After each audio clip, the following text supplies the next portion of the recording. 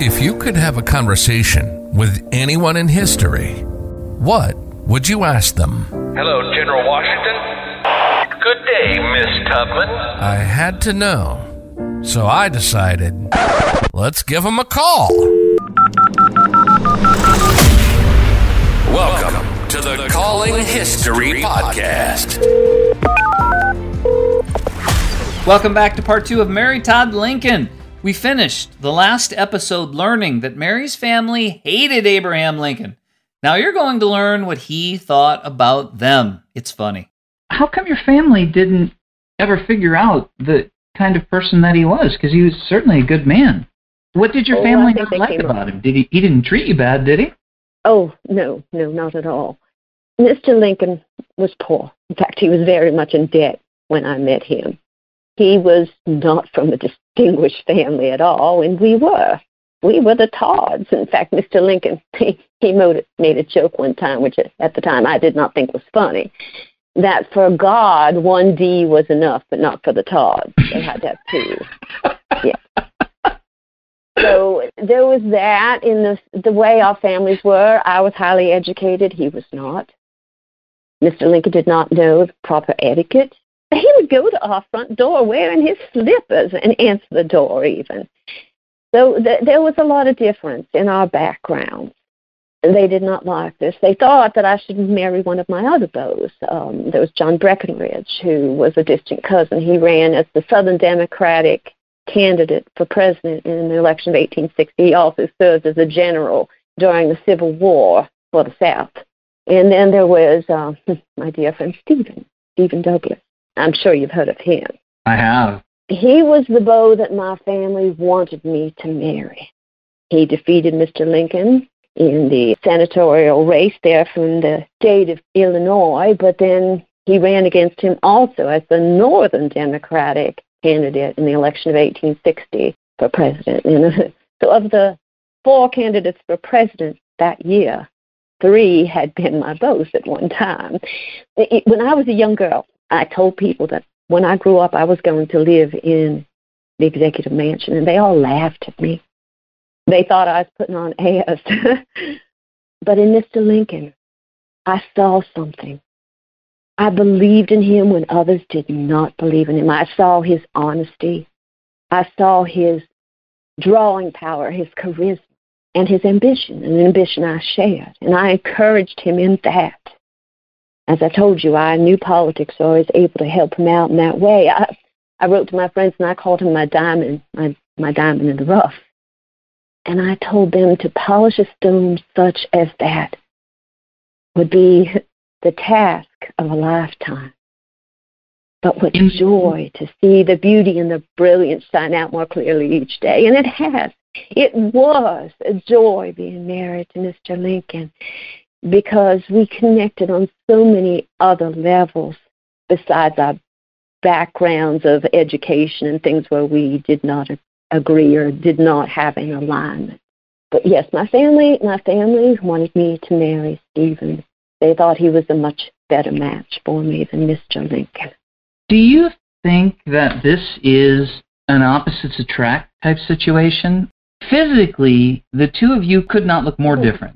I mean, he's 6'4", you're 5'2", right? Thereabouts, yes. I've shrunk some over the years. We all shrink a little bit over the years. But he comes from nothing. His family didn't own slaves, I'm guessing. No. And no, your they were family very much opposed. Yeah, and your family is for that and has many slaves, even though you treated them well. I take exception with that. Please. As time went along, my family was very divided by the issue of slavery. So we were not in agreement. We were a family very much divided, as the whole country was divided by this. Of my full siblings, there was only one, George, who was not for the North. Oh. And he was not very accepted in our family. George was a very disagreeable personality. He served as a surgeon for the South, for the Confederacy. We considered him the black sheep of the family, I guess you'd say. And then my half-sister, Margaret, she was also for the Union. Yes, so we were very divided on this issue. It was not black and white or even gray. I mean, it was not equal. It was some were for, some were against. And of course, my youngest half sister, Emily, we called her little sister. She was married to Benjamin Helm, who died serving the Confederacy, and she blamed Mr. Lincoln on her husband's death, and it was a death that did not need to happen, because as the war was beginning, Mr. Lincoln and I invited Emily and Benjamin to the executive mansion, and Mr. Lincoln offered him a position where he would be a paymaster. He would be nowhere near the fighting, serving for the Union. But he didn't take it. He did not. That had to be really challenging for him, to know that he was sending people to the front lines. But then when you look at this person and he's offering them a way out, and then you look at Robert and he's actually forcing Robert not to be on the front lines, it had to be difficult to say that these people can go fight and die, but these people close to me, I can't allow that. Because he had to play both sides of that, didn't he? Oh, my husband, he aged before my eyes. He had so much of a burden on his heart. He did everything possible for the soldiers that were in the Union Army, that were up for dereliction of duty or for desertion, to find some excuse that they not have to die for this error in judgment. He hated it. He hated it very much to see men die. But he knew that there had to be this fight. It had to be waged to finally end this curse of slavery upon our land. As he said in his speeches, our country could not be divided. It could not be part slavery and part free. It had to be one or the other, all or nothing. And he was determined that those slaves would be free. They were human beings just like the rest of us. Just because their skin was a different color did not mean they should be enslaved. Are black people as intelligent as white people?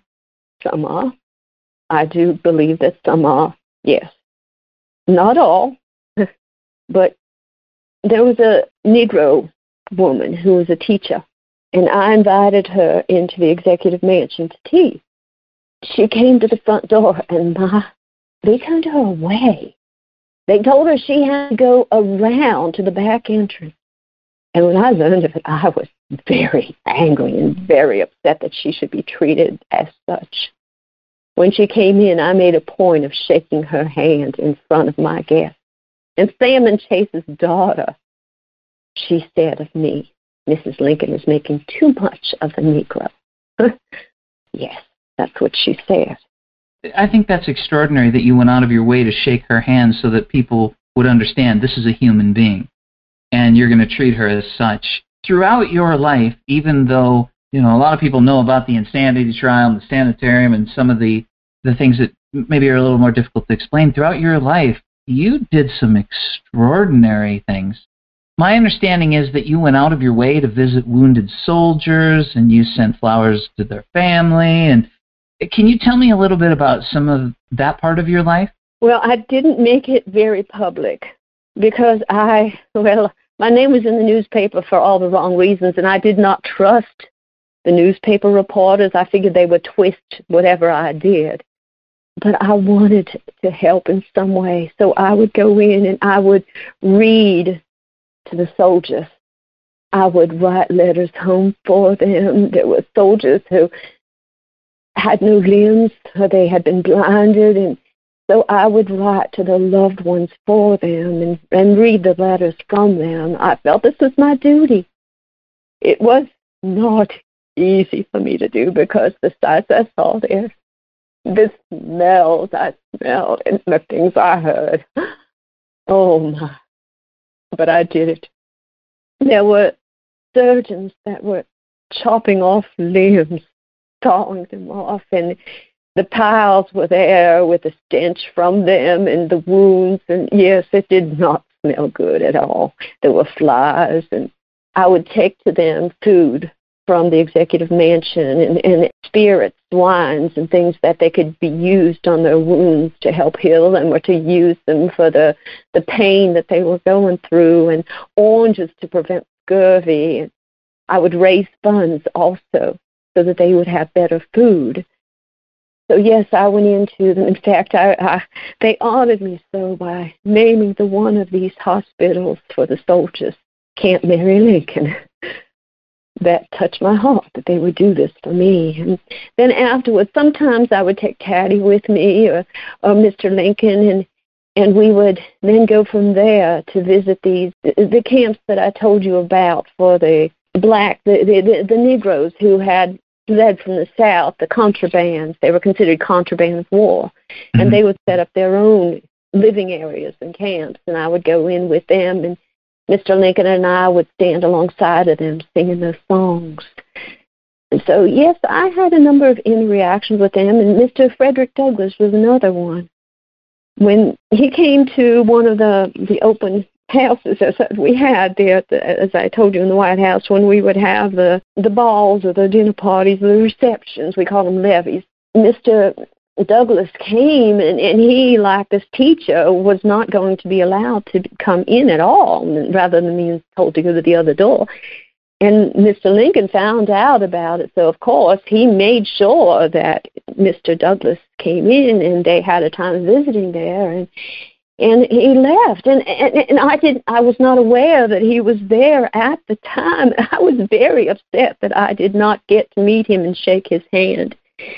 Now, after Mr. Lincoln's death, then, I gave Mr. Douglass Mr. Lincoln's favorite walking stick, that stick. That's how highly I felt of him.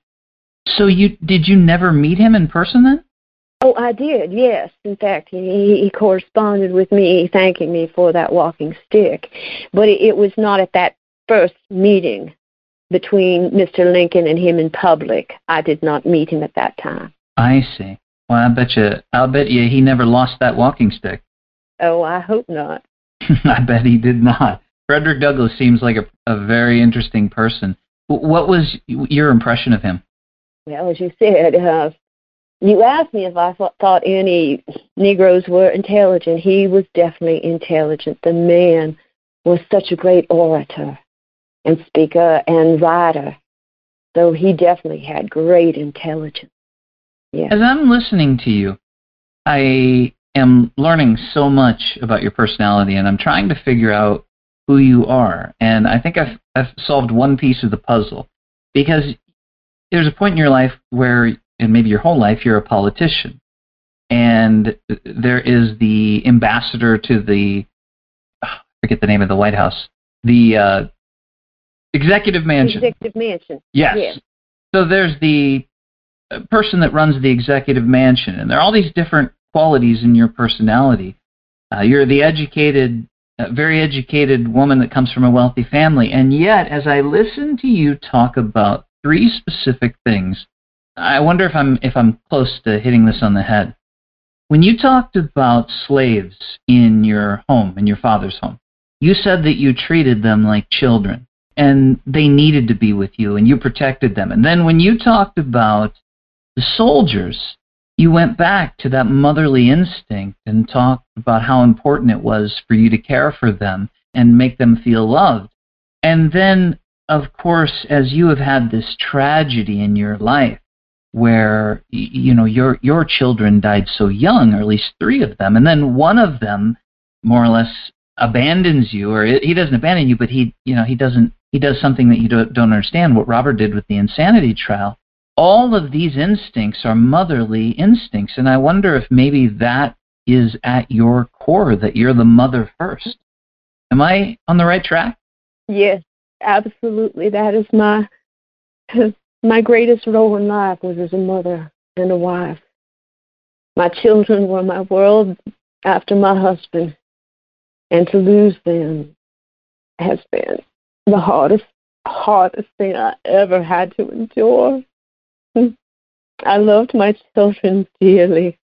To lose little Eddie when he was only 3 years old, where I had hardly got to know him, and then Our dear Willie, who was the light of our life, we lost him in the executive mansion. He was 11. He was such a bright child. He'd write poetry and make up stories. He memorized the times tables of all the trains. He could call out the stops all across the United States. Mr. Lincoln said he was too good for this world. You've mentioned Willie several times. He was the one that was the most like Mr. Lincoln. Is that right? Well, I'm wondering if you've mentioned Willie so many times. I mean, it sounds like he's the one where after Willie passed away, you were in a bed for 3 weeks, I think is what you'd said. And is the reason that, I mean, any child's death is going to affect you. I mean, there's just no way to measure that, but is it because he was older, he was 12 years old, you had time to get to know him, where that hit you so hard? I'm sure that had a lot to do with it, but little Eddie's life was just as precious as my Willie's, and so was Tad. Tad was my mainstay after Willie's death. He became my right hand. I grieved greatly when he died, too. He was 18, so I had really got to know him. He traveled with me to Europe, and I oversaw his education there as he was put into schools, because when Mr. Lincoln died, Taddy didn't even know his letters. He could barely speak, that people could understand him, so he had to have special surgery and treatment and education. So when we were in Germany and in England, he had education there before we returned to the United States, and he passed away. Oh, goodness. Nobody should have to deal with that. That's terrible. Well, let me go back to something else. I'm going to go back in time a little bit. This is actually the first question I intended on asking you. I never got to the first question. When you and Mr. Lincoln were together, and you were married, and he was not the president, he was a lawyer in Springfield, it seemed to me like you guys worked together on the decisions, and you were an advisor, and when he won the presidency, I read that he came to you and said, "We won," and it was all we. But that's my French, by the way. When he was elected, though, and all of a sudden you're both in the executive mansion, did that change? Because now he's got generals and people and all these advisors around him, and he didn't lean on you as much? Or did that stay the same? You have done your research well. Yes, except for you said something about you guys, and I believe guys means men. It was he and I as a couple. When he said, "We are elected." Yes, when he found out that he had won, that is what he said, because he knew that I was part of this too. It was us together. And then in the early years, as he was coming up through the ranks, serving in the Illinois legislature, in the United States, in the Congress, and running for office, I was there to advise him, as I told you. But once he became the president, and he had this cabinet, these vipers who were plotting against him the whole time, especially Sam and Chase, he started listening to them more than to me. And I had to go behind his back to try to get people to appeal to him to do certain things that I wanted done. He and I were not as one, at least in our political views, although we still loved each other very much. And I don't mean in our political views or outlook. I just mean in as far as my influence on his politics goes. Yes, you are correct in that he listened to his advisors and not me at that point in time. They were saying that I was a political liability because of my personality. I'm sure you loved that. Yes. That had to be terribly frustrating for you, because here you are, an educated person with a political mind, and all of a sudden that was just shut off. You had no influence. Is that correct? I had some, but not much. Not much at all compared to what I had before. And as I was trying to say, the things the newspapers wrote about me were such lies, were so distorted that I did not trust them. And I could not have been more traduced had I committed murder. That is how vile the things were that they wrote about me. Why were they after you? I was not the way a woman should be. A woman's name should only appear in the newspaper 3 times, according to them. When she was born, when she was married, and when she died. My name was in the newspaper, much more than that, and I spoke out. I spoke my mind. That is why they did not like me.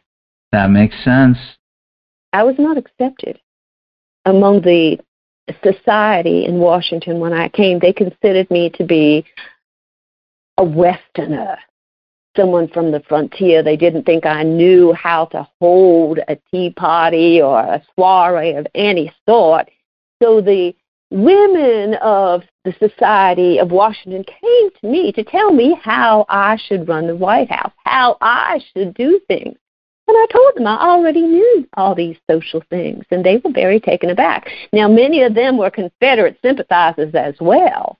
So, of course, Miss Chase, Simon Chase's daughter, she would hold dinner parties the same night I was having them to try to make people not attend my event. Oh, that's not good.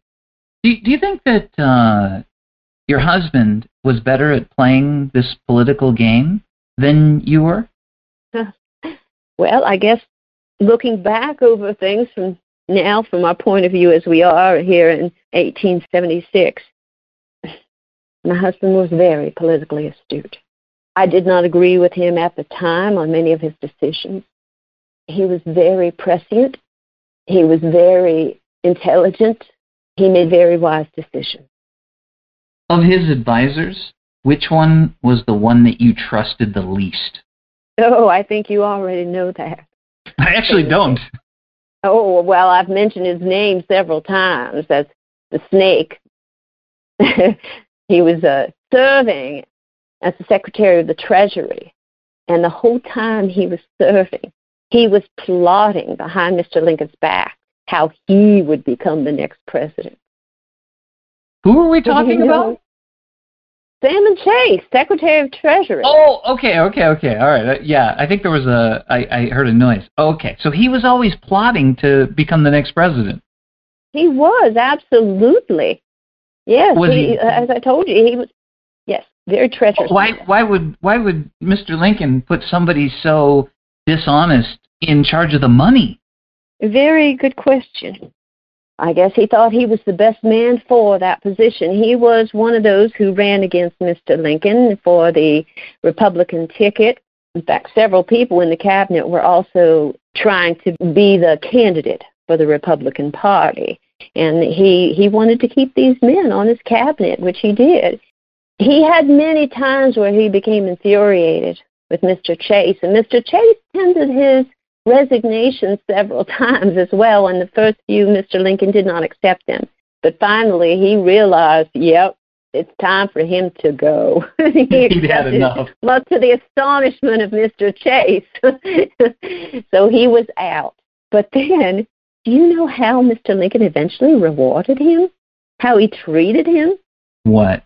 He became his Chief Justice of the Supreme Court. Mr. Lincoln appointed him in that position. I could not understand why he would put someone in it that had done all these things to him. And he said, well, he was the best man for the job. That's why he put him in there. He held no grudge against him at all. Did he do a good job? Well, that's for history to decide. Yeah, I suppose you're right. I mean, maybe he did. I mean, one thing about Mr. Lincoln is that he found a way to get the best out of a lot of people. Yes, he did. Even me. Yeah. Well, and a lot of us in the future too. I mean, in this time we call him Honest Abe for a reason. Yes, my husband was almost a monomaniac when it came to honesty. Let's talk about all the money that was spent when you were the First Lady, because my understanding that you have a little bit of that you enjoy shopping, maybe a little too much. Is that a good way to put that? at one time in my life. I would not say that is the present case. My understanding is that you racked up some pretty hefty bills that had to be paid, and that created... Do we really need to talk about this? Well, we don't need to talk about it, and the one thing I don't want to do is I don't want to offend you. That is for sure. As I've been talking to you, though, there's a lot of thoughts that I had about your life from things that I've read that have cleared up some of these issues. The impression that I have of you now is totally different than when we started talking. As I mentioned, I see you as this caring, motherly person. Above all, I think that, and the charity that you gave to the soldiers and everything. I mean, you gave all of yourself to try to improve the people around you. And I guess I would like a little clarity on this. And if you don't mind me just asking a couple questions, can I do that? Yes. Well, I would, let me say this. People have often, they have talked badly of me because of the amount of money I spent when we entered the executive mansion to renovate it. But the previous administrations, 2 of them at least, had not spent any of their budgets on the executive mansion. And when I moved in, I swear they have the same curtains in there as when John and Abigail Adams moved into the executive mansion. It was in shambles. My family was astounded. They said it was no better than a second-rate hotel. It had broken furniture. There was not even enough pieces of silver to seat people. I mean, it was a wreck. And so I used funds allocated for the president to renovate the White House. Now, I overspent my budget. I was not aware of that until Mr. Watt brought it to my attention. And then Mr. Lincoln, he said that it would have to come out of our salary, that he could not ask the American public to pay for it when we did not even have enough blankets for our soldiers. But I told him, Mr. Lincoln, we are poor. We cannot afford to pay for this. Fortunately, the Congress did pay for the overage. So I did it with the best of intentions. We were going to countries like France and asking them to contribute money for our war. And they would have their ambassadors and people come here to the executive mansion, and they looked at this place, and they said, this is what I feared they would say. Why should we give them any money when it's obvious that they are going to fail, that they can't even have a showcase, they can't afford to take care of their own home of their president. So it had to be a showcase, yes. It had to show the integrity, the solidness of the Union. And then they looked at me. Well, my costume was my uniform. You would not send a general into battle without a uniform, now would you? Never. No. And so I represented the United States of America. So therefore I had to dress the role. I had to have the finest clothes. And it showed that, as I said, that there was security. When they gave money to us, it would go towards a cause for a country that would survive. That's why I asked the question. Forward. That's why I asked the question. That's the only thing that makes sense to me. That's what we do in this time. They're constantly updating the executive mansion that they call the White House now. And they're constantly spending large sums of money to show the world that this is a powerful nation, that we're not in the back like starting fires with wooden sticks to cook our food, that we're civilized people and that we're powerful. And that's what it seems like, because the impression that we get here from books is that you just went on a spending spree and you were out of control with spending your money, but you were trying to create this not, I don't want to say illusion because that's not the right word, but this impression to others that we're a real country and we're a real deal. We're just not a bunch of people living out in the sticks. Is that right? Absolutely. That we are a country that they can invest in, that their money will not be wasted. Absolutely. So that clears that up, and I thank you for that. But there is another question. I've also come to the understanding that as these debts were racked up, and some of them were unable to be paid until Congress agreed to catch that up, which rightfully so, it sounds like. My understanding that behind the scenes that you were taking money sometimes from people that wanted to get Mr. Lincoln's ear because you were responsible for paying some of those debts that you'd bought on credit. Is any of that true, or could you clarify that for me? That is one of the points I prefer not to speak about. Okay, we'll leave that alone. Where is your favorite place to shop, by the way? I do not shop much anymore now that I'm living in France and I have limited funds. I've been trying to get Congress to give me more money. So currently there is really none. I go to get some food and that is about it. I've worn black ever since my husband died. So I do not have need of a vast wardrobe, and that's one of the reasons why I was selling all of my clothing from the years I was in the executive mansion. I no longer needed them. But I used to go to New York City and do shopping there. That was probably my most favorite place to shop. Do you still communicate with your family at all? I communicate with my sister Elizabeth. I no longer communicate with Emily. I have not since she wrote that awful letter accusing us of her family's impoverishment and her husband's death. Oh, I know that Robert corresponds with her and her family. I have a nephew, a great nephew that I also correspond with. One of the things that is incredibly interesting to me about you, something that you've said, you made the statement that Mr. Lincoln would answer the door in his slippers. Mr. Lincoln came from that lifestyle, and he wouldn't have thought anything of that. Because when he was president of the United States? But obviously he didn't care. and that's what I mean, because I know, I see that, and I think you're right. But what I think is extraordinary is that he came from a place where he's out chopping wood to heat the house, and you come from this place of privilege. And when the two of you come together, my understanding is that you lived in a boarding house before you had your first child. And I find it interesting that you came from such privilege and so easily were able to work in the environment that he was creating, which was living with so much less than you were used to. Because that was a big transition, wasn't it? Very big transition. Although my one sister also lived at Globe's Tavern after her wedding, it was like a stopping over point, I guess you could say.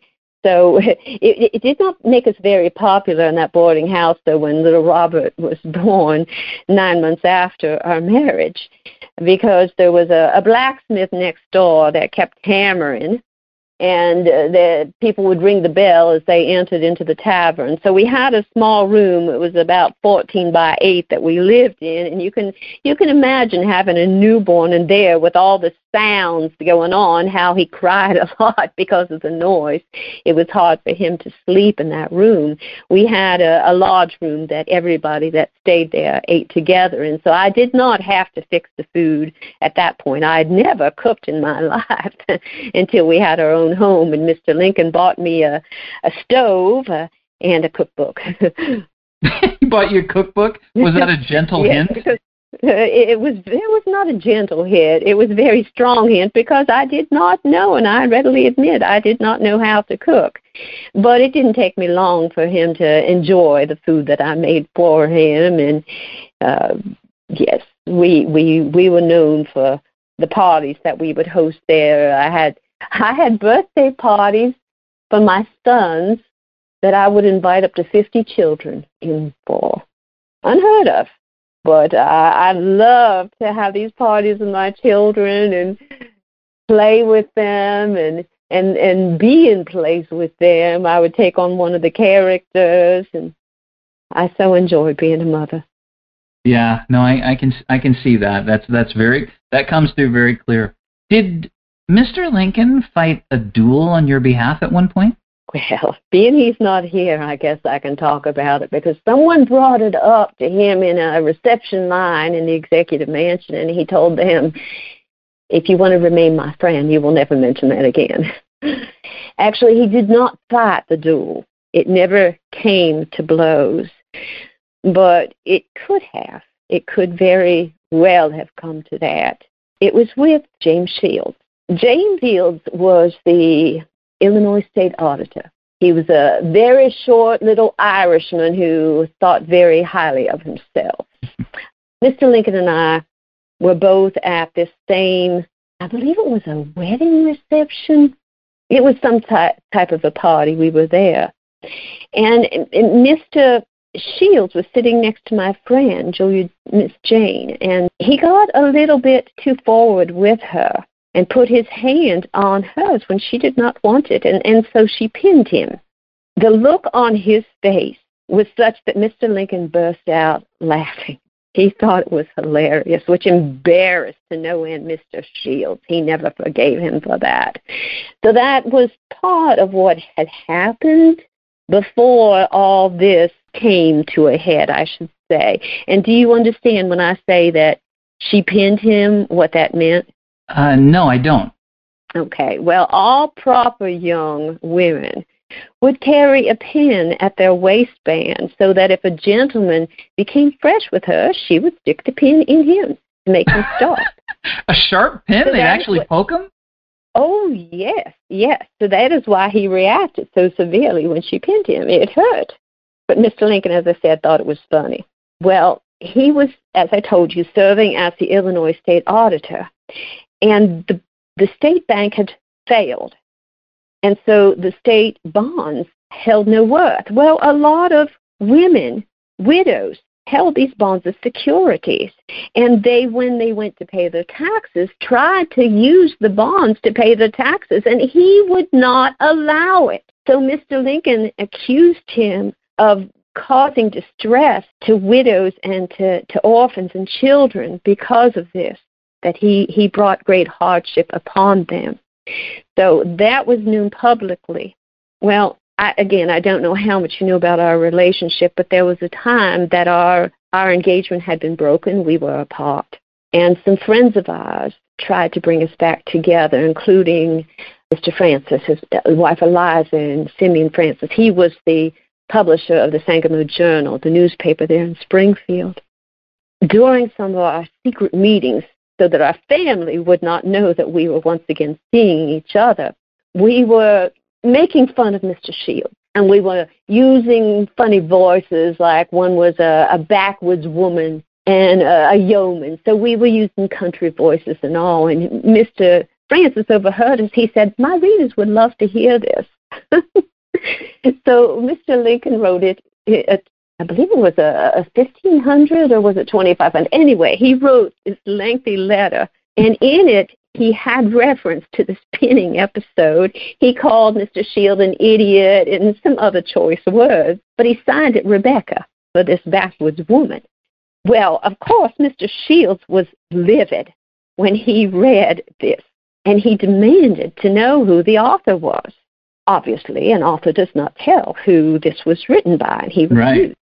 Well, my friend Julia Jane, the one that was pinned, she and I thought we would get in on it too.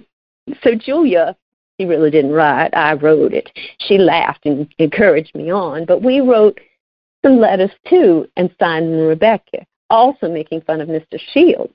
I regretted having done this, especially knowing that the reason that Mr. Shields was wanting to know the name of the author was so that he could call him out on a duel. Oh. And so when these other letters went in signed Rebecca, Mr. Shields was even more upset, demanding justice. I see. I'm sorry, that's not the term. Satisfaction. He was demanding satisfaction. And so Mr. Lincoln said that you could let him know that I was the author of all the letters. He took credit, or blame, I should say, for even the letters that I wrote. Honest Abe. Yes. So unbeknownst to me also, Mr. Lincoln had been practicing, anticipating that he would be called out, and he'd been practicing with a broadsword, a cavalry broadsword. So they were going to fight with swords, not guns? Broadswords, exactly. Yes. Okay. And Illinois did not allow duels. that was illegal. So they had to go south across the river down to Missouri, to Bloody Island, they called it, where they fought, or were to fight, I should say. So their seconds met, and they came to terms. But while they were discussing the terms of this agreement, Mr. Shields was sitting on a log just fuming in a rage, and he was a very short man, I should tell you, very short, and probably about my height. Mr. Lincoln, meanwhile, was standing over him with a broadsword, lopping limbs off the tree way over his head, making sure he saw how long his reach would be and what a disadvantage he would be at. He was outsmarting him. He was. As I told you, he was a very intelligent man. But meanwhile, I was back in Springfield, not knowing what had happened. I stayed there at the Francis' home, figuring that the newspaper would be the first place. There was one rider that was to be there to come back to report the results, that they would be the first to know. And they were my friends. Do you know, after they came back and we found out that they had reconciled, that they had come to terms, I should say, Mr. Lincoln came to the Francis'. Do you know who held a party where Mr. Shields went? Who? He went to my brother-in-law's house, Ninian and Elizabeth. They hosted him, not Mr. Lincoln. I told you that my family was not really approving of Mr. Lincoln. They thought he was beneath me. Gosh. Yes. Interesting. The duel that almost happened. Yes. I felt so guilty that I had been one of the causes of his near death, and I clung to him. I was afraid he would not forgive me, but obviously he did. That's amazing. Well, I am so thankful for all this time. I just have a couple quick questions for you, if I can just ask a couple more. Are you still okay on time? Yes. Okay. I'd love to talk more about my sons. That's what I was just going to ask you. Your sons, I mean, you have this one son that you had a very complicated relationship, and then each of them, some of them were very young when they passed and a little older. I would love to know each of your sons, what you remember about them. I mean, what stands out about your sons? Mm-hmm. Well, as I told you, Eddie, he did not live that long to really get to know, but he had such a tender heart. He just had a love for animals. As I mentioned, the kitten there that he saw in Lexington, in my father's home, just a dear, sweet child. Willie was the intelligent one, the one where you could see the wheels turning in his head, just like Mr. Lincoln, where he didn't give the answer until he had thought it through. And that was the way Willie was. So everybody loved Willie. He was just the type that had so many friends. And then Tad. Tad changed over the years. He was Mr. Lincoln and I, we called them the little codgers or the little rascals, he and Willie, when they were little, because they got into a lot of different mischief. Mr. Lincoln would take them down to, let me go back even farther before they went to work with him. One day I was trying to give Willie and Tad baths, and I had stuck Tad into the bathtub, and Willie escaped out the door, little naked body and all. And I yelled for Mr. Lincoln to go get him, and he raced after him, but he'd run quite a distance away from the house at that point, the little naked boy. So Mr. Lincoln picked him up and put him on his shoulder, and they were both grinning from ear to ear as he walked back into the house with his legs draped over each of Mr. Lincoln's shoulders, and I was mortified. Oh my little boy would be running around the neighborhood naked. And there was another time Mr. Lincoln, he was taking the boys out. I believe he may have been taking them down to his law office, but it maybe would have just been for a walk because they were quite young.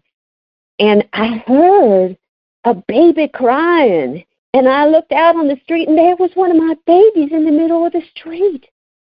And I looked up the street, and there was Mr. Lincoln pulling the wagon that the baby had fallen out of with the other one still in it. He was reading a book. And one of them had fallen out in the street? Yes, he didn't even realize that he had lost his own son in the middle of the street. That's one of the things that I got really upset about Mr. Lincoln, because he would become so engrossed in things, or he would be almost in a trance at times thinking about things, that everything else around him just faded. It slipped his mind that there was a baby in the street. Yes, I times told him to watch the boys, and here he was sitting, and I nearly had to smack him up alongside the head, because my little boy could have fallen into the fire. He just he was not aware at times of what was happening around him. Fortunately, he had a book in his hand. You could just smack him in the head with that. Well, I did not, but I was not very happy with him. The boys in the executive mansion used to get into things too. One day they discovered the bell system that went into Mr. Lincoln's office that he would pull to let which person to know that one of the servants there, who he needed to come into his office. Well, they found out up in the attic where those strings were, and they started pulling all the strings, so all the bells were going off all over the executive mansion, and John Hay thought that it was haunted. So yeah, that's one of the things they did. They got into a lot of trouble for that.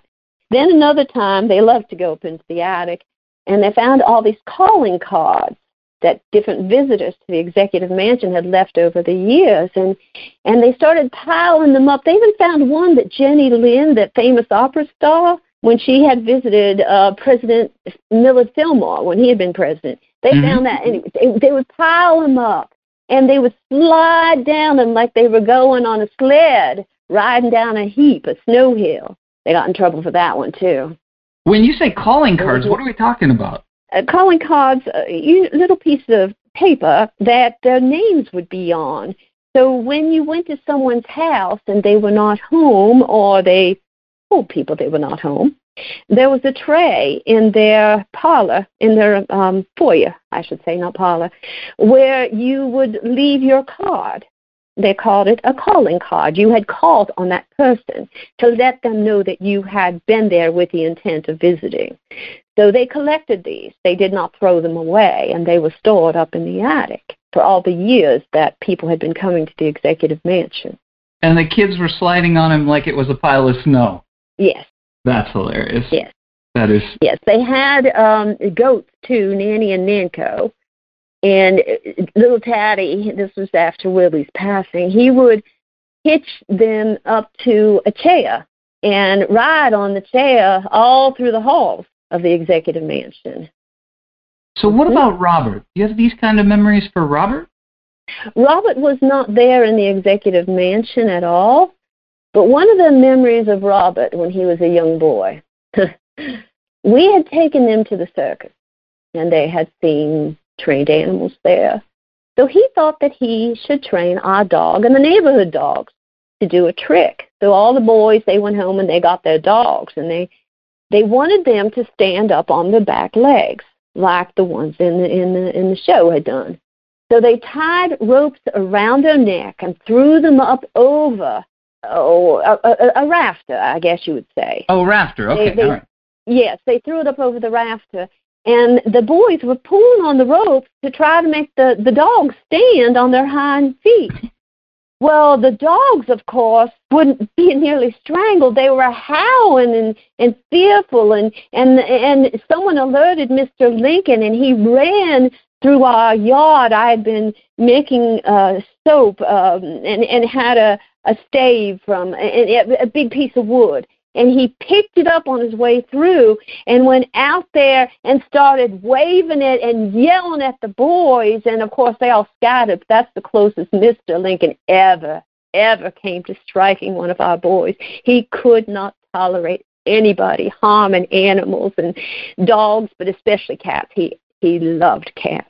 We had many, many pets over the years. And, of course, he loved the cats the most. But dogs, he also could not stand any animal to be mistreated. God bless these children. We should all be so lucky to be so naive at times in our lives. You know what I mean? Yes. 2 more quick questions. Who do you admire? I guess Frederick Douglass was the first one that came to my mind. Yeah, and we talked about him. I admire him because of how he changed his life. Like Mrs. Keckley. He had turned his life around from a life of slavery and subjugation to a man of knowledge and of integrity and of respect and wisdom. Even though Very Miss Keckley said some things in her book that you didn't approve of, do you still feel that way about her? I can never forgive her. I can never, ever forgive her. No. Last question. And before I ask this, I can't tell you how much I've enjoyed this call. It's so much clearer to me who you are as a person, and I appreciate that so much. Now I see the kind of person you are, somebody that really cares about people. Not just kids, people. Looking back at your life, if you could do one thing differently, what's the first thing that comes to your mind? I would not have gone to the theater that night. It's that simple, isn't it? Yes, I would have. Oh, we had been warned by Mr. Lemon not to attend the theater. He said not to go. But Mr. Lincoln said that it had been in all the newspapers. It was our duty. People were expecting us to go. He was exhausted, and I had a headache again. I would have pled with him and said they would forgive us if we didn't come. I will rue that night as long as I live, but I did not do something to prevent it. Well, none of us know why some of these terrible things happen, but I guess we just have to make the assumption that our Creator has some purpose and that maybe we don't understand. I like to think God made a mistake this time. Mrs. Lincoln, thank you again for all this time. Is there anything else you'd like to say before we wrap this up? I would like to say thank you for listening to me, for not doing like the other newspaper reporters have done in trying to make me out to be a lunatic. I just appreciate that you've treated me with respect. And you have my respect. It has been a pleasure. Thank you very much. You're welcome. Well, one thing we've learned for sure, if you cross Mary, she holds a grudge forever. Yet, inside her was the sweetest, unconditional love for anyone she was responsible for the care of. It didn't matter if that person was one of the slaves on her parents' plantation, a soldier wounded on the battlefield, or someone in her family. The modern diagnosis is that she was bipolar, but honestly, if all of those bad things had happened to you or me, we'd be locked in a padded room somewhere too. Thanks for listening, and don't forget, when you subscribe and tell a friend about the Calling History podcast, you're making it possible for us to make more content. I'm Tony Dean, and until next time, I'm History.